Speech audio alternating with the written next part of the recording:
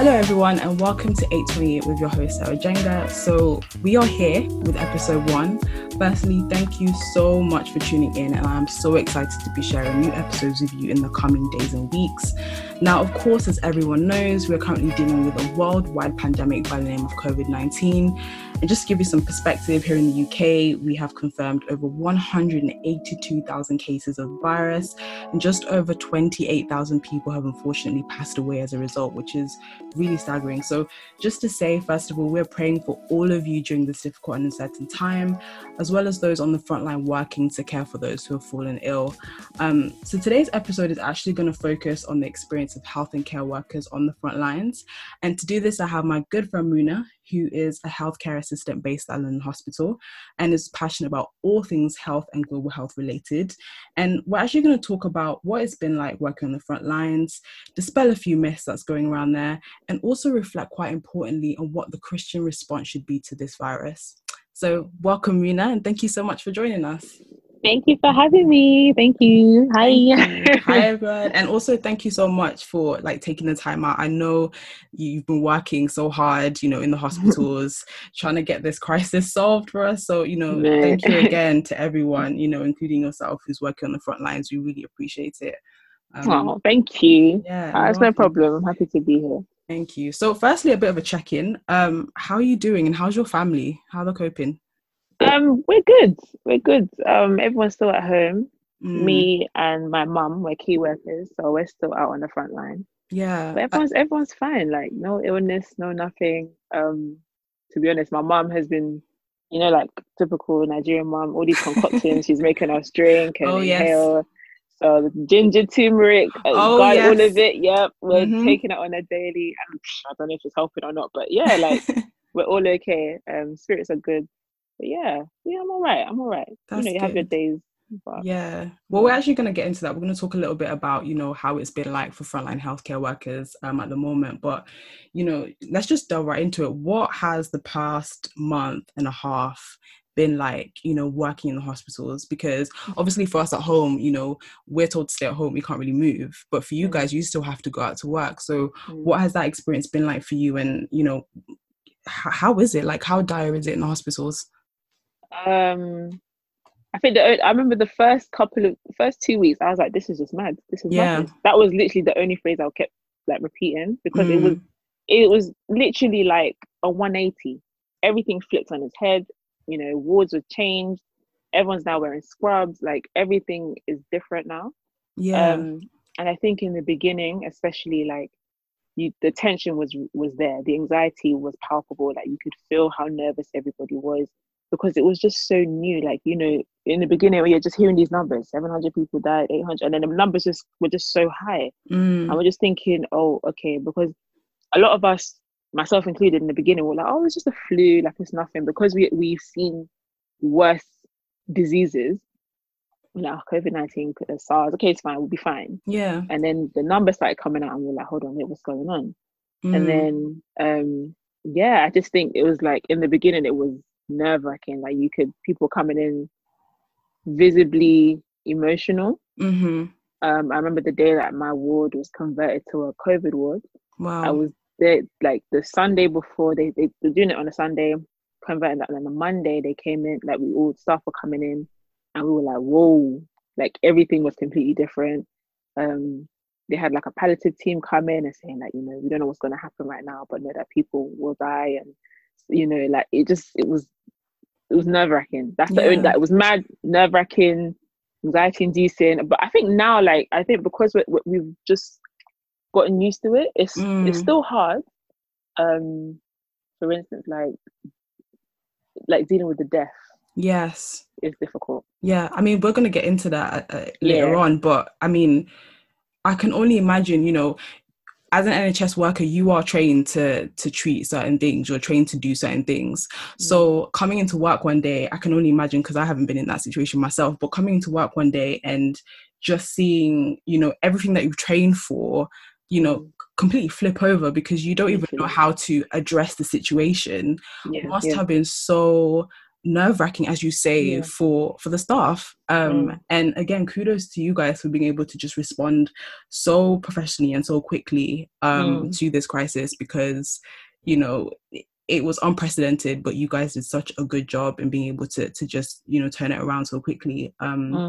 Now, I wanted to touch a little bit about, you know, in terms of the response to it. You know, there were obviously reports in the past few weeks over concerns surrounding the shortages of PPE in hospitals. And there were actually frontline staff coming, you know, to the news and saying they've had to actually reuse single-use equipment because of the shortages. So I just wanted to know, from your experience, you know, how's that been like for you? Have you actually seen that actually happening where you've been working, or has it been okay? What's been happening over there? I think where I work is quite good, as in the ward I work on is quite good. Like we're stocked up. I don't know. I think our ward manager is pretty good at that. She fights for her staff. Good. So, you know, we do have the FFP3 mask that are for, those are the masks that are for patients who are they call them, I think it's called aerosol generating, I don't know what the name is, but they call it NIV. I don't know what it stands for. But those are for patients who like are visibly coughing and spluttering. Right. And you're able to wear that, and then you have your visor and your gowns and so on and so forth. I won't lie. When it comes to the gowns, I've definitely seen a shortage in the gowns. Right. And we do have to, sometimes we don't reuse it. So that whole like reusing single PPE, we don't do that on our board. But like, for instance, the gowns can be in short supply. Right. So, but then, you know, we have to be like, okay, when are we using it? Who are we using it for? Who do we prioritize? Which staff is going to use it more? Because obviously certain staffs are delegated to certain parts of the ward. So there may be a patient who's perfectly fine and doesn't necessarily, you don't need to wear the gown. You can wear an apron, wear your mask, wear your visor, and so on. Some people need it more than others. Yeah. But I have heard, and I don't know specifically where in the hospital, if it's even in this hospital, but there have been stories where the, you know, staff have said that they've had to use the surgical mask, like, you know, the blue one everyone wears on the street. Yeah. And they've had to use that for the entire shift, which is crazy. Like we couldn't believe it when we heard it ourselves. So I think, it depends on where it is you're working. For us, no, but I would be lying if I said that there isn't not only a national shortage but a global shortage on PPE, in like the distribution of PPE. So that is the case at the minute, and I just think it's like we prioritize our hand washing. Like, even if you're going in to give a stick to a nurse, you come out, you take, you know, de-gown and de-glove and wash your hands and wash up. Like, we wash up to our arms now. We don't just wash up to our wrists. Like, we wash the whole arm. I got eczema all over my skin now because the soap is so harsh. But yeah, like, I think it's just being understanding the situation and then taking precautions to of course minimize spread, and then don't touch your face and so on and so forth. Wow.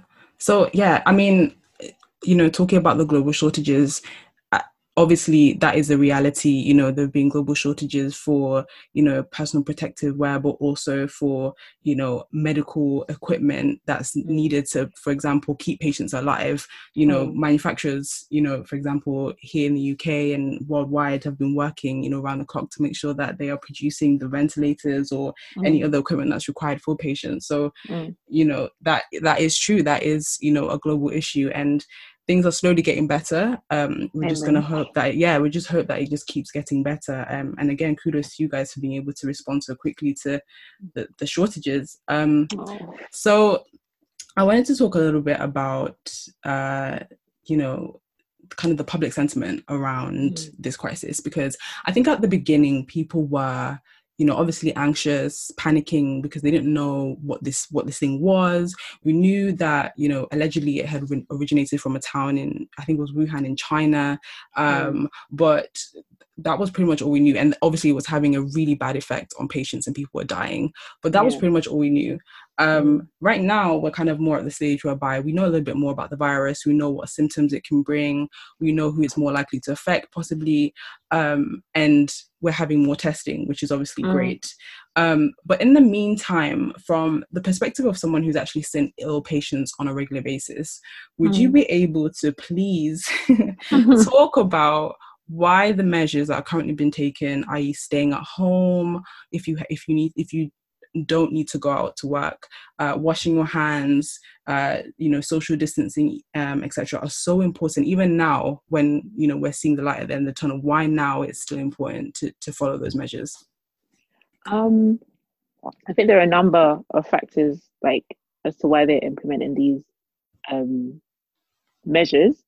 I think the first thing that comes to mind is that fair enough, like, the ones in hospital are really, really sick, but a lot of people who have the virus are asymptomatic. Yes. They have nothing. They might feel a bit of a fatigue here and there, or they might get a little cough for like a few days, but then they're fine. But then the problem with that is when you come in close proximity or come in close contact with someone who's a bit more vulnerable, whose immune system isn't as strong or has underlying conditions, and you cough and sneeze on them, or you lick your hand for whatever reason and touch the pole on the bus, and then they touch that same pole and then touch their nose, then they end up in ICU. So that's the reason as to why they say, like, keep your distance, because one, I think, I'm not sure about coughing, but I know is it coughing or sneezing, but one of the two, like, when the air particles that come out are able to travel about 2 meters, give or take. So that is why they say maintain that distance. And like, by you gathering, you don't realize how much you touch your face. They always say, like, you don't realize it. You'll be at work and you itch your eye. You're like, oh my god, literally, like, or just rub it for no reason. Or just rub your nose. Yes. Just put your finger in your mouth for whatever reason, and it's like for whatever reason.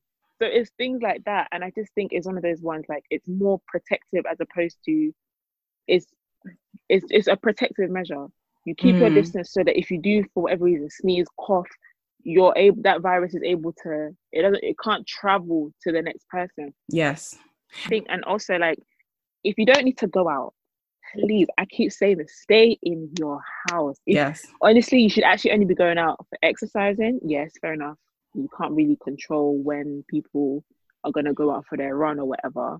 Or and obviously, if you need to go to the shops or need to go and get like certain essentials and medical equipment, like medicine or whatever it may be, get it and go home. For me, like, whenever I need to go to the shops, I make a list. And I tend to go to shops that I know the layout of the shops, that I can just be in and out. Because honestly, it doesn't take long for you to get the virus. Yeah. And I think because it's so new, we just don't know how you will respond to it. Exactly. There's some people that are asymptomatic. There's some people that get really, really sick. There's some people that die. So it's like, minimize your risk as much as you can. Just stay at home. Just stay in your house, please. I think when you've seen how bad it can be, it's like, you don't want this virus. This virus is not the one to play with. Yeah, no, it's not. It's not the one to play with at all. I know I'm hearing about, like, herd immunity, and you want to get the majority of the population. Okay, fine, I understand that from a scientific perspective. But just for the meantime, if you don't need to go out, don't go out. I know it's hard. I know it's so difficult. I know you want to congregate with your friends. I know the weather is beautiful, but honestly, it's temporary sacrifice for like for long-term gain. Do you know what I mean? Yeah. So those are the main issues that I see. I don't know if I've really answered that question. No, you have. Okay, cool. And thank you for sharing that, because and the reason why I wanted to deliberately talk about this is because there's, as you know, a lot of people, predominantly probably like young people or people who don't have underlying conditions that we're seeing in some patients, like diabetes, high blood pressure, whatever it might be, who quite frankly are becoming brave and are saying, because we're not elderly or because we don't have an underlying condition, we are somewhat immune from this virus. So we can go outside, we can mingle, socialize, and we're probably not going to get the virus. Now, as you say, just reiterating what you just said, follow the government guidelines, stay at home, unless you have to go outside because you have to work, or you're going for your daily exercise, or going to the shops, or whatever you need to do that's essential, stay at home and save lives, because you might not be affected by it, but your presence, being somewhere might cause somebody else to be affected adversely. And we don't want to do that. We want to protect all people. We really need to work together to protect people. Honestly. So yeah, thank you for sharing that. But so I wanted to touch a little bit more about this, because I have some other statistics, and these statistics are quite interesting because it touches into the demographics of the population. So for those of you who don't know, the UK population is about 3.5%, or about 3% of the population in the UK is of Black, African, or Caribbeans, right? So for every 100 people in this country, around 3 of them have some sort of Black heritage, right? Now, statistics from the Institute of Fiscal Studies released this week actually released some stark revelations about who this virus is affecting the most. So for example, the report found that a high proportion of people from ethnic minority backgrounds live in areas that are hit harder by COVID-19. They found that Black, Asian, and minority ethnic groups were experiencing higher per capita deaths than their white counterparts. And actually, after accounting for differences in age, sex, and geography, the study estimated that the death rate for people of Black African heritage was 3.5 times higher than white Britons. For Black Caribbeans, it's 1.7 times higher, and then it's rising high to 2.7 times higher for those who have Pakistani heritage. Now, that's all to say, a government review is going into this. So the government is taking measures to kind of review why this is the case. However, I just wanted to know from your experience and what you've seen, why is this the case? Like, why is this happening? Because I find this quite stark. I find this quite problematic. And of course, this virus is affecting everybody, so we don't want to exclude. But why is this having a disproportionate effect on a certain group of people? That's a really good question. And I think it's still one that is being unraveled. Like, the answer to that is being unraveled. Yeah. But I was having this conversation a lot. I've had it with my colleagues, family members, friends. And I think there are a number of issues that actually pertain to, Black and ethnic minorities being disproportionately affected by this. I'm not too sure about the physiology of it. I'm not 100%, but I do, if I'm not mistaken, if my science serves me right, I think those of a Black African Caribbean background are more likely to have type 2 diabetes or diabetes in general, and hypertension due to diet, lifestyle, stress. I always include stress in that. So that can put us at a disadvantage as well. I think also that, I'm hearing all these reports, vitamin D and the lack of vitamin D could be a reason. But I think physiologically, so like what's happening within our bodies and our genetic makeup, that is something that will be unraveled in time to come. And that's not something we can actually put, a basis on at the moment. But I remember I was speaking, I was definitely saying that unfortunately, there is a racial bias towards Black and ethnic minority patients, members of staff, and I'll be lying and doing myself a disservice to say that there isn't. For instance, and is this sorry, just to clarify, is this anecdotal or is this based on what you've read in terms of evidence? This is based on my own experience. It's based on evidence. It's based on like the statistics. For instance, like when it comes to childbirth, Black women are 5 times more likely to die in childbirth and than their white counterparts. And that is due to, unfortunately, that is due to sometimes to negligence and, this thing that Black people don't experience pain. I don't necessarily know from an Asian perspective, but I know from a Black perspective, there is this thing where Black women or Black men don't experience pain as much as their white counterparts. So there is a tendency for healthcare professionals, unfortunately, to be biased towards that. So if they do say, I can't do this, I feel like this, you might not necessarily take it on board as much because you're thinking, they're strong, they'll be able to deal with it, which is not fair and shouldn't be the case. But unfortunately, that's the world we live in. But also, I was really thinking about this, and this might even sound a bit controversial. If it is, don't come for me in the comments or don't DM me. Don't do any of that. It's just an opinion. But I was saying that, especially for the Black culture, African more specifically, maybe Caribbean as well. But there is this tendency, I think even some parts of Asia as well, there is and other anyway, there is this tendency for us to firm the suffering. Right. To firm the pain, because we're going to get better. Yeah. Because we have that faith in us, okay, we're strong and we're going to get better. But also there is a distrust for the healthcare system. We don't think that, okay, if you go into hospital, we're going to be okay. We don't necessarily feel safe in that. For instance, there was a patient that came in who was in A&E, and his wife literally, this is a Black couple, his wife literally had to drag him to hospital because this man was dying. And when they, you come in, you do observations and like you measure your oxygen saturation. Now, normally your oxygen saturation should be between 96 and 100%. That means you're good. This man was saturating at 50%. Wow. Oxygen.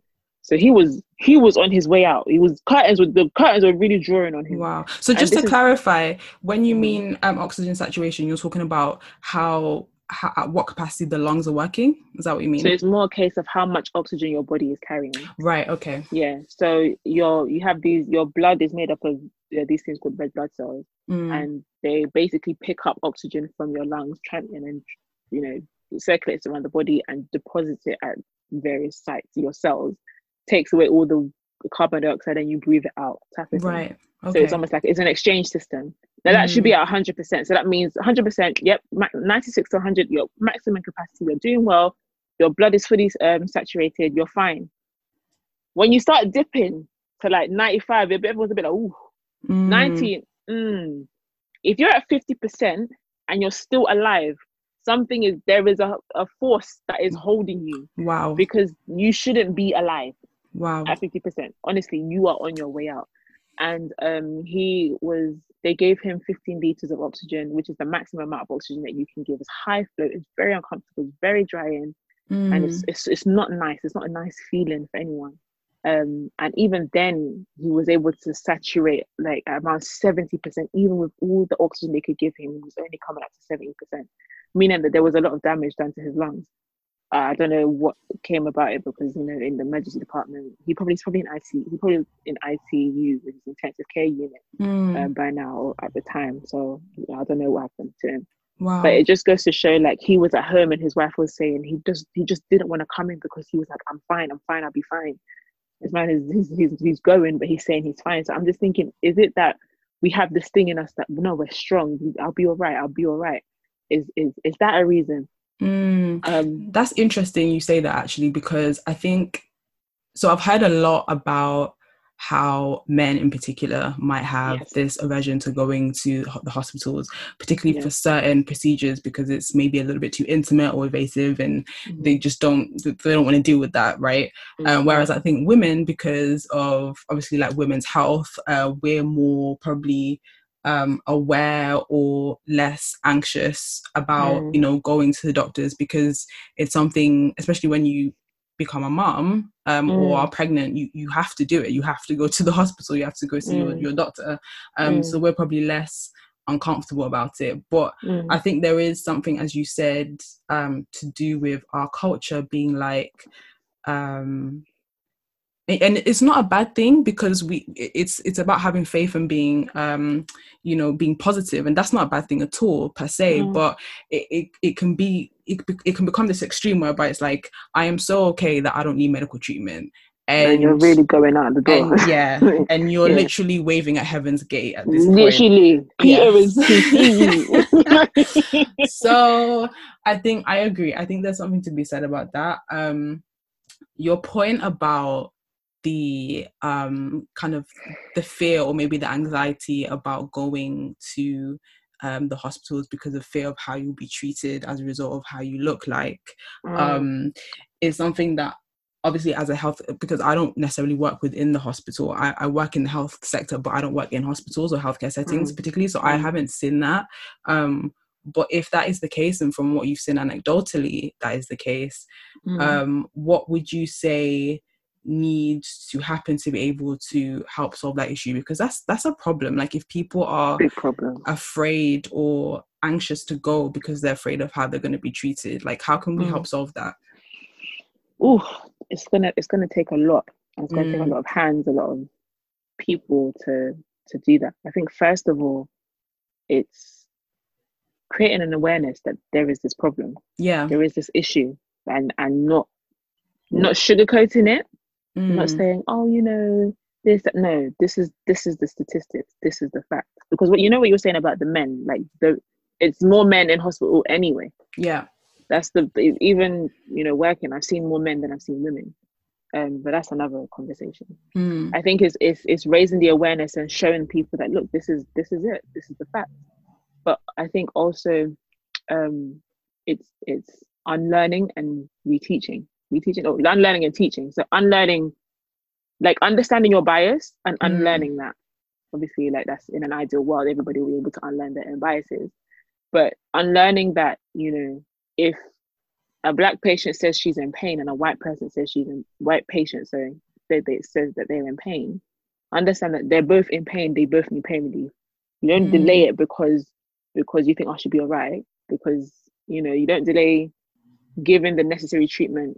Not that they don't give the necessary treatment before anyone comes to me, but it's just an attitude towards patients. You know what I mean? Yeah. So it's unlearning that, but also understanding different cultures. Yes. Understanding how scientifically, medically, how patients present. There are certain differences in how a patient, like a black patient, will present. Let's say what's the word called? Is it cyanosis? I'm not sure. My medic friends will kill me. But like, if your oxygen is low, there's as a black person, you look a bit grey. As a white person, you look pale, a bit blue. There's some people, I've heard paramedics say, oh, if she turns blue, let us know. This person is black, she will never turn blue. Yeah. So it's being able to actually teach that to our healthcare professionals, and teach like the differences. For instance, eczema on a black person doesn't look the same way as eczema on a white person. They look very, very different. Very different. But being able to know that, because a lot of the time is not only is it it's ignorance. A lot of people just don't know. So they don't know how to react in certain situations. Of course. Yeah. And I think honestly just having like a really honest conversation of what's going on, and learning your biases, and teaching. And also we have to either mend or rebuild trust between the community and our healthcare service. That's deep. That's deep, and that will take a lot before that happens. It will take a lot of destructuring, rebuilding, all of those key words and so on. Whether that will happen, I don't know. I'm hopeful. I have to have a level of optimism.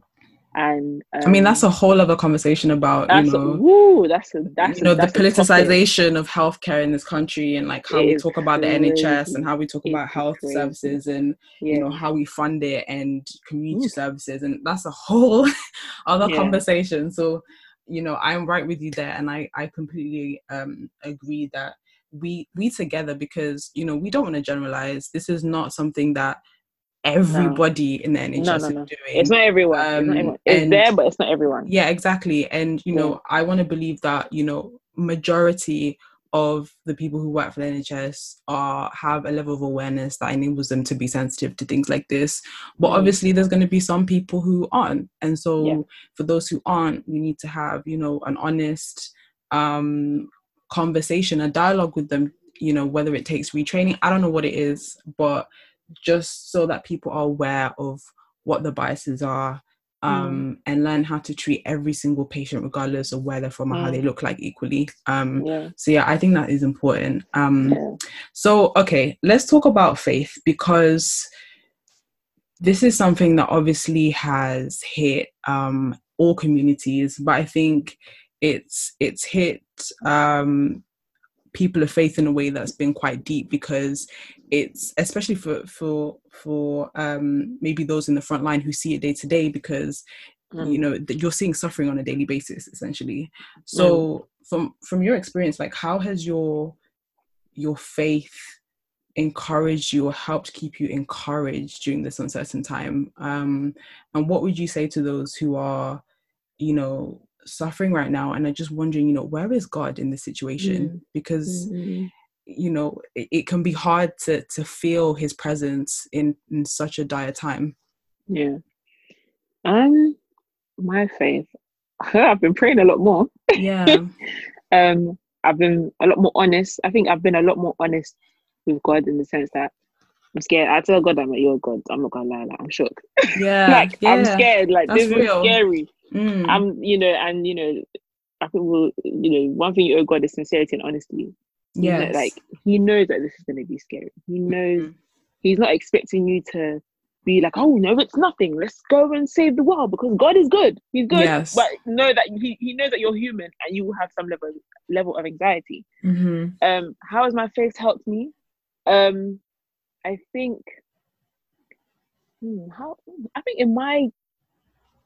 personally, for me, I've just been a lot more grateful to God for my life. Wow.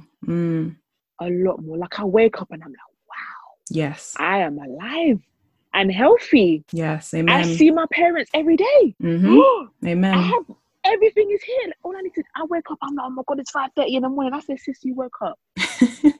God woke you up this morning. Yes. Be grateful.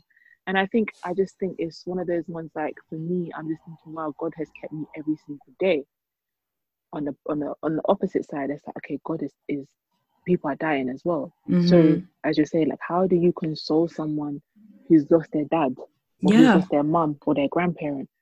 And I would be lying if I said I knew the answer. However, I honestly feel like God he's not a God of coincidence. He's not a God of, oh, I'm just going to take him now. Come to me. Yeah. I think there are certain situations that will happen in our life that will just never make sense, ever. Even personally, before Corona, there's certain people that have passed away in my life, and till this day, I'm like, God, why did you take them? But it's one of those ones that in that moment, it's almost like he takes for you to come closer to him. Which, it sounds a bit crazy, because in that moment where you're like, God, why did you? You're still communicating with him. And you like, it's almost like the only thing you can do is seek him. The only thing you can do is pray and be like, God, I'm hurting. Comfort me. The typical, when you lose someone, typically you tend to try and point blame at someone, whether it's yourself, whether it's an external, whoever it is, you try and point the finger. Unfortunately, sometimes God gets the blame, but it's just like, you have to understand how merciful he is, how loving he is, but he will never do anything. I always tell my mom, like, whenever someone will go through a situation, I'm like, God gives his hardest battles to the strongest soldiers. And know that there is a strength within you that will help you go through this moment. Amen. It is painful. I'm telling you, like, the amount of times, like, even staff have cried over patients that passed away. Like, there was recently, there was a lady that came in, but she came in very poorly anyway, and she passed away. And one of the healthcare assistants I was looking after, I was like, oh, this one was so lovely. And I think obviously it's difficult because you're not allowed to be near family. So they were she was able to help her with the FaceTime. And then, she came back. I don't know if it was the next day or during that shift, she heard that she passed away. Wow. Like, she had to leave the ward, and she just went on a bench and was weeping. Like, she was crying so much. And like, a stranger had to come up to her and picked all the flowers, like, near the car park. There's a bush, and picked all the flowers and gave it to her. Like, I know it's really hard. Like, we'll get through this. So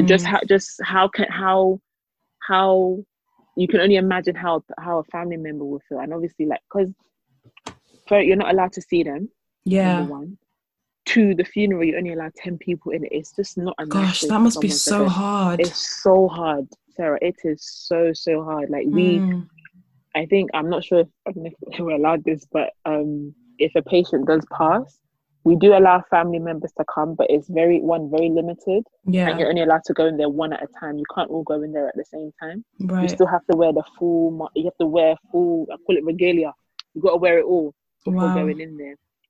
And then you just keep, the amount of I'm so sorry for your loss that we've had to say is too much. I can't deal with it. And I think that was one of the issues that I had. But pulling it back to faith, it's just one of those ones where, for someone that's lost someone, first of all, if you are listening to this, I'm really, really sorry for your loss. I know it's really repetitive, but honestly, Yeah. I know I empathize with how you feel, and I really pray that God actually comforts you in this time, because I know how difficult it would be. Like, this is not the way you want anyone to No, go. it's not. It's hard. It's not nice. And Um, on that point, as you were talking, I was just thinking about, you know, the Bible verse, Matthew chapter 5, verses 4, where he says, "Blessed are those who mourn, for they will be comforted."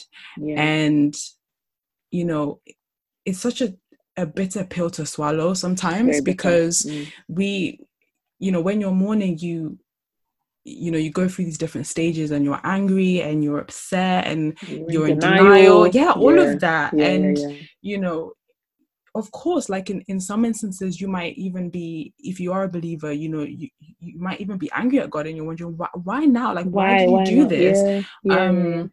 But and of course, like when you say certain Bible verses to them, um, sometimes that's probably the last thing people want to hear, because they are like, okay, well, is this comforting really to lose somebody? Like, Yeah, so yeah, many yeah. so many people might be thinking that. But I think the thing that has helped me encourage people around me who have been affected by this is knowing that God is all knowing and he's all powerful. Mm-hmm. He is not a God of mistakes or Mm-hmm. coincidences. Mm-hmm. He is a God who is sovereign over all things, even over this issue right now, which we as humans are finding so substantial and sometimes overwhelming. He knows that this was going to happen. And part of it comes for us to have faith and trust Mm-hmm. that God knows what he's doing despite the hurt it's causing. But I Mm. think there's also another aspect of it, which is I truly believe that if we as people of faith, but even around the world, just work together to help each other out Mm. and use this opportunity as a teaching lesson to be kinder and more Mm. loving Mm-hmm. and, More sensitive. more sensitive, Mm. mourn with those who are mourning, rejoice with those who are rejoicing. Those who don't, when Jesus talks about, the parable of the Samaritan, how when, if someone's hurt, they are your neighbor. Like, it doesn't matter how they look like or where they're from. If someone is your physical next door neighbor, or someone who is, out of food, or, is not feeling well and needs a bit of help, like, what can you do to help them? Yeah. I think that is also in a way an encouragement to me to actively pursue ways of being of help in this Mm. crisis. Mm. So, to those who have lost loved ones, just reiterating what Muna just said, we are so sorry for your loss, and of course we're praying for you all who have been affected by this. But I also pray that you are encouraged by the fact that, the word does say that God is all powerful and he is in control of all situations, including this one. Mm. And we're just praying that it's a teachable moment for the church, for all of us to be able to be just kinder Mm-hmm. and more loving, and showing more of that Christian love that God really tells us about in his word. Mm. So I want to talk a little bit about a particular story that you told me, which was quite powerful. Mm. And this is a story about, if you're willing to share, a patient who actually asked to pray with you when she was in Yeah. hospital. That Yeah. really touched me. I wonder if you'd be willing to just share a little bit about that and how that touched you. So she was, I think she was the first patient. Yeah, she was the first patient that came into the ward, Mm. and she had just been extubated. So like that's when they take out she was in ICU, so she was on a breathing machine Wow. on the ventilator. So that's when she was able to take out the tube, get off the ventilator, and was breathing by herself. But she was able to stabilize and come into the ward to like recuperate type of thing, to see how she was going to do. I won't lie, she was bad. She was in a really bad state, and she was young. She was in her 30s, and I was like, Wow. whoa, like what's going on here? Um, and looking at her, you could tell like she's been, I don't know who she'd been through war on that ward, in the sense that her Mm. body was wrecked, and was like, you could see that her body was fighting. And obviously that was there's bays now, so that was the bay that I was allocated to. Obviously it filled up to like, that day, and like the second day it was full. And I remember coming in, and But I was just like, you asked like, how are you feeling? And she's like, I feel rough. I was like, okay, cool. And then she was just like, oh. And the way she was panting, she was like, God, just give me a second chance. God, give me a second chance. If you give me a second chance, I'll praise you forever. Give me a second chance. Give me a second chance. But like in that moment, you don't say anything. You don't intervene. Yeah. And then she was saying, oh, sister, pray with me. Pray with me. And I was like, I was literally about to come out. I said, I'm coming. So I went out and carried on what I was doing. And then I came back in, and there's this thing called a blood sugar. We call it BM. I don't know what BM stands for. So anyway, don't come from me. So you measure someone's blood sugar because she was on they call it a sliding scale. So every hour you measure their blood sugar to know how they're doing, essentially. So know whether they need to insulin or top it up or bring it down or so on. So I was there, and then she said, sister, please pray with me. And I think for me in that moment, I was like, I panicked. I was like, oh my God, like, I don't know how to pray. Like, me, I don't know. What's this? Like, I can't pray for anyone. Like, what do I know? Oh. Just about praying this morning type of thing. And I was panicking. And then in my head, the minute was just like, God forbid this woman passes and you didn't pray for her. Mm-hmm. God forbid on Judgment Day, Peter opens this day and says, on this day at this hour, this woman said pray with her, you didn't pray with her. God forbid. So I was like, you know what, forget it. Drew the curtains, and I knew I was breaking the rules, because I know, like, when it comes to faith and working hospital, it's a bit of murky waters. You tread really lightly with it. So I was again I was like, this one was spluttering, coughing. I said, forget it. Held her hand and I prayed with her, and I prayed over her body. I said, God, like, heal her, forgive her. You said 91 that you know, what's the that even though, what's the saying? Let me get my Bible. Give me a second. Please do. We need this story, because this, I have to say, this story, this testimony, it's not even a story, it's a testimony.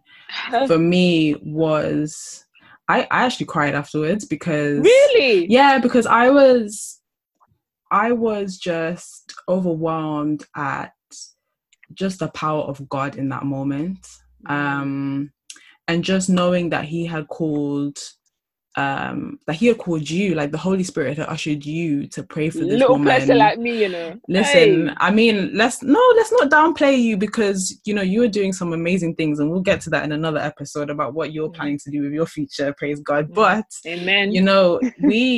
The fact that He had just ministered to you in that moment, the Holy Spirit, to be like, please pray for my child, is just so powerful and crazy. But have you found the Bible? Yeah. Okay. I think it was I was like, oh God, I said even though it says 1,000 may fall dead beside you, 10,000 all around you, but you will not be harmed. And I was like, God, you cannot harm your child now, type of thing. And I just really went in there. And do you know what's crazy? It's like, if you call for the Holy Spirit to help you, He'll help you, Amen. Like levels, like I said, Holy Spirit, I don't know how to pray, just touch my mouth and let me pray. And I was bringing out all these Bible verses, and I was shocked myself. I said, oh, because I have this thing, like, if I'm praying and like when you're really in the spirit, it's like there's another side to me that's just like, oh, go on, sis, is that you? Yeah. It's just, it's like, you praying, okay, go on. And it was crazy because she was even struggling to say amen. Wow. And I was just like, ooh, like, this woman, she's really, really bad. So it wasn't long, but I held her hand, I held it tight, I prayed over this woman's body. I said, God, heal her lungs, heal her, whatever it is that was, I can't remember specifically, but yeah. And then, and I remember I said, amen. I said, sister, you are well. And I'll see you. Because I think the shift was finishing. I'll see you tomorrow. And then the next day, she was sitting up at bed.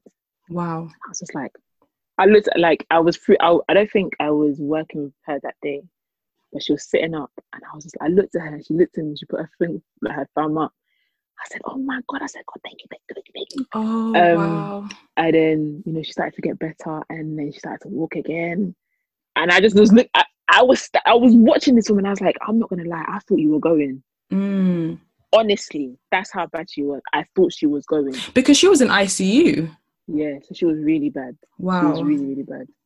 And then and I was just like, I said, what if you didn't pray for her in that moment? And I just had to thank God. I said, God, thank you for allowing me to pray for her. Like, even if it was nothing. And I remember even the nurse I was working with, she was, oh, why were you in there? I was like, oh, just having a conversation, because it's not your business. Sorry, it's not your business. Yes. I was just having a conversation with her. She said, okay, fine. because I don't want it to say like, oh, I did this and then, end up getting in trouble. And Yeah. it's no need, because it's not for the nurse, it's for the patient. Between the patient and God, that it's nothing.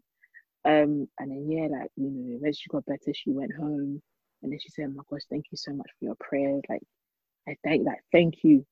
And then I just think in that moment, I said, okay, I understand this power now that they talk about. But yeah, and I just think in that it was crazy, because I was almost putting my job at risk.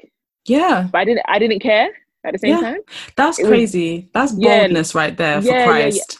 Fam, the way I drew the curtain, like I was like in Mission Impossible, drew it closed, and I don't know how loud I was, I don't know how quiet I don't know, I was just there. But yeah, that was definitely the Holy Spirit, because I wouldn't have done that on another day. And can I just say, like, first of all, this is a teachable moment for all of us who, are believers and, are working in this world, where we're in the world but not of it, but we're working in this world whereby, increasingly so it's becoming harder to express your faith or talk about your faith in certain spaces. And, it requires a level of, I guess, boldness and confidence to be able to do what you did, but also a level of boldness that is just given to you by the Holy Spirit in that moment. Literally not even thinking about what the consequences might have been, what other people would have said. You were firmly focused on what God had intended for that moment to be, and the fact that you had heard God's call, answered God's call, and had been part of that process of helping heal that woman is just so powerful. And again and again in the Bible we hear of prophets and people in the Bible who may have not listened to what God had told them to do, and we see the consequences of what happens when you listen to God and when you don't. And it's powerful. So the fact that you just listened to his call was just amazing, and just an encouragement to all of us who are not just for this crisis alone, but in any situation where they're feeling tempted to be pressured into choosing anything other but God. Please keep choosing God, because he will never forsake you. Absolutely. So yeah, that's I still get chills because obviously this isn't the first time you told me this story, but just you saying it again has given me chills, and I'm so glad that you allowed God to use you in that moment. And praise God, that woman is healed. Thank God for her. And she was on the phone. I said, "You got mouth now, innit?" Like the week after she was talking, she said, she was calling all her friends. Said, "Thank you for your prayers. Thank you." Yeah, but it was. Oh my God, it was so nice to see. And I think it's moments like that kind of give you hope that this situation will pass, because like there's some days you just come back. Like, was it Thursday last week? I came back, I was defeated. I won't lie, I was defeated. Wow. It was just a very long day. It was just a hard day in terms of physical labor, because as a healthcare system, you do all the stuff that nobody else wants to do. Yes. You do the pushing, the pulling, the wiping, the cleaning, you do it all. And I just think again, there was a patient who dipped. He just got sick, really sick all of a sudden. And I was like, this is someone that was talking earlier. He's fine, he came back. But it was just in that moment, I was just like, is he going? And I think your adrenaline is going at that time. I think the few days before, we had to, when a patient passes, you have to, after you've certified the death, you have to wash the patient and get the patient ready to be taken away. And just in that moment, you just felt like there's this pain that you feel.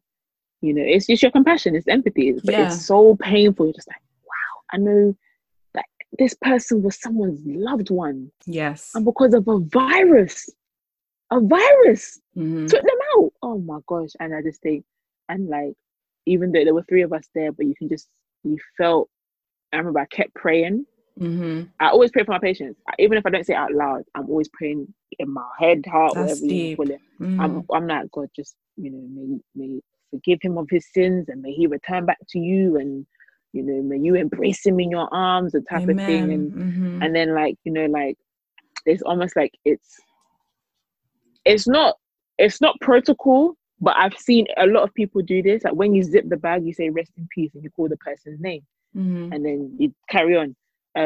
But yeah, like that. And then I think that day we also had like a drop-in session. So they had like almost like a counseling session, but for all the staff members, and we were talking about like how we're feeling and so on. And you just feel like everybody, even though everyone's going about, doing their thing, but you still know that everybody's feeling it. Everyone's Yeah, emotions are being pushed and pulled and tugged, of and course. yeah. So that day was hard, but then it's just Wow. again like the Friday. There was a couple that was in another bay, and they've been arguing for the last week. We were like, okay, they're better now, they're good, and they went home. Oh, We're like, yes, congratulations, don't come back. amazing. So yeah, I just think it's those moments that give you hope and that give you strength Yeah, in those sad times. such a So roller yeah, coaster of emotions, but girl, praise God for it all. I let's mean, go for yeah, it. praise God for it all. Okay, last question. Mm-hmm. I want to talk about purpose. Okay. I feel like from the conversations we've had around what you've witnessed, not only during this crisis, but generally throughout your life, I do believe that your ministry and your purpose lies in health. And you have a very strong passion about healthcare.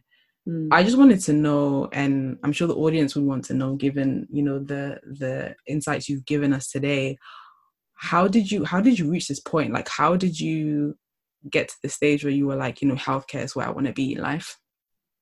Um, hmm. I think it's more it was a combination of things. I think from young, had I've always cared about people Yeah. to the point, even to the point to my detriment. I would be very, very caring. And that was something that my parents even noticed from like I would always look after other people. I don't know if it was internal or not innate. I don't know what it was, but it was always something that I wanted to do. And me personally, I hate the sight of suffering. I can't stand it. Like even if a baby's crying, I'm not gonna lie, it touches my heart. Like even if the baby did something naughty, or the child, didn't get what they wanted, just to see a baby cry, I'm like, ooh, it tugs at me.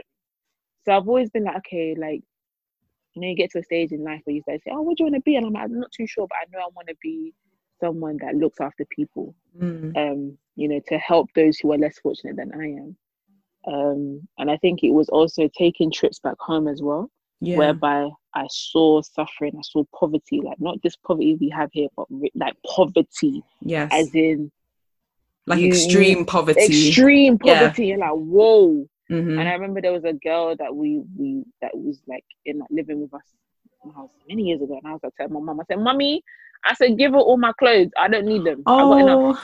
I'll give enough." And my mom was like, "No, her mommy is gonna give her something." I was like, "No, mommy, she's not." And then me and we'll go back and forth, and I just think she was just looking at me like, this child. And then so okay, that was also a part of it. And for me, one of the things that comes to me quite easy is science. I don't struggle that much with science. It's hard, don't get me wrong, but I don't struggle with it. Like I struggled more with something like English. Really? Yeah, like English. Meanwhile, I was here reading Shakespeare and all them plays, but if someone told me about, I don't know, how does the heart work, I'd be like, huh? Listen, I'll be literally like, this valve, the atrium, and it goes to this, and that's fine to me. Like, do you know? I absolutely, I don't know what it was. I think, as you say, like I think it's probably like a natural thing, like what you're naturally good at. But science for me, serious. Science, no. It was easy. I didn't struggle with science. I didn't struggle. Do you know what's crazy? I say that I didn't like English. Not that I didn't like it, but I kind of struggled with English. But I like to write, which makes no sense. I mean, it's just like when it comes to punctuation, I'm like, okay, does the comma go here or here? Like that's till this day, my brain is just doesn't. It can't. It doesn't. I'm not gifted in that place. So I was like, okay, science comes easy to me, and I knew, okay, fine, like. I like it. I enjoy, especially like biology. I really love biology. Oh, wow. That's one of my favorite subjects. It's favorite. I would forget everything else. Biology and drama. Just give me those two, and I'll live life. So then I was like, okay, again, I was like, what about combining the two? But I didn't know. I didn't think of medicine. Right. I didn't think of working in health. I didn't think of anything like that. I was just like, I don't know what it is, but I want to combine biology and people. And as time went on, I started to draw more towards health because it was able to combine those two aspects. I was able to combine my science, but using it in a way that betters the lives of people. and you're able to use your knowledge and the knowledge of someone else, and you're able to come together and you're able to deal with the situation. So if it means giving a paracetamol or a vaccine, or teaching them how to wash their hands to prevent the spread of a virus, and you're able to teach them why you need to do that. So I think it was a very gradual process. I don't know if there was a specific point that I was like, okay, this is what I want to do.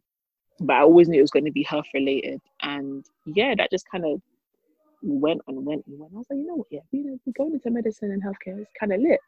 So that's kind of where I ended up. Wow. Wow, that's powerful. And I think, from what you've told me about your life journey, but also about just specifically this crisis, has, I think, from what I've heard, just revealed how you are just in the right place where God wants you to be. The fact that, right. And, I mean, some people call it a gut feeling. Some people call it a sign from the universe. I call it, the Holy Spirit, God talking to you. But, there's this thing that when you know that it's the right place for you to be, or the right situation for you to be in. And I feel like from what you've told me, you are right exactly in the space and the place that you're supposed to be in. So I just, want to encourage you, with what you're doing. You're doing amazing work right now. Let me tell you guys, this girl is smart, okay? She has studied at like the top institutions in the world. I'm just telling you that right now. And she is on the trajectory to becoming, a health, practitioner extraordinaire, physician, all of that good stuff. So I am so excited at what God has in store for you, and what contribution and blessings you're going to be giving to people through him. So thank you so much for sharing this with us. This has been such an amazing episode. Thank you for opening your heart and your experiences to us. It's been great. And also dispelling the myths that we've been hearing out there about coronavirus. Guys, please stay at home. I know you're fit and healthy, will catch your chest. Stay at home. The government is, they know what they're talking about. And I just wanted to end with a Bible verse, because this crisis, as we've said throughout this episode, has been hard on so many people, but this verse in particular really sticks with me during hard times, and I really wanted to recite it. It's Romans 8 verses 37 to 38. And it says, "In all things we are more than conquerors through him who loved us. For I am convinced that neither death nor life, neither angels nor demons, neither the present or the future, nor any powers, neither height nor depth, nor anything else in all creation will be able to separate us from the love of God that is in Christ Jesus our Lord." Amen. Amen. So please be encouraged. It is a tough time. We empathize with you. We are praying with you. We are mourning with you. But please know that despite what's happening in this world, whether it's good or bad, that God is right there with us, and nothing will separate us from the love and the providence that he has over our lives, whether it's in this life or the next life in heaven with him. So thank you guys for tuning in. I look forward to another episode. And thank you again, Muna, for tuning in. This has been great. Thank you for talking to us. God bless you. No worries. Thank you. And you too. All right. Bye, everyone. Bye-bye.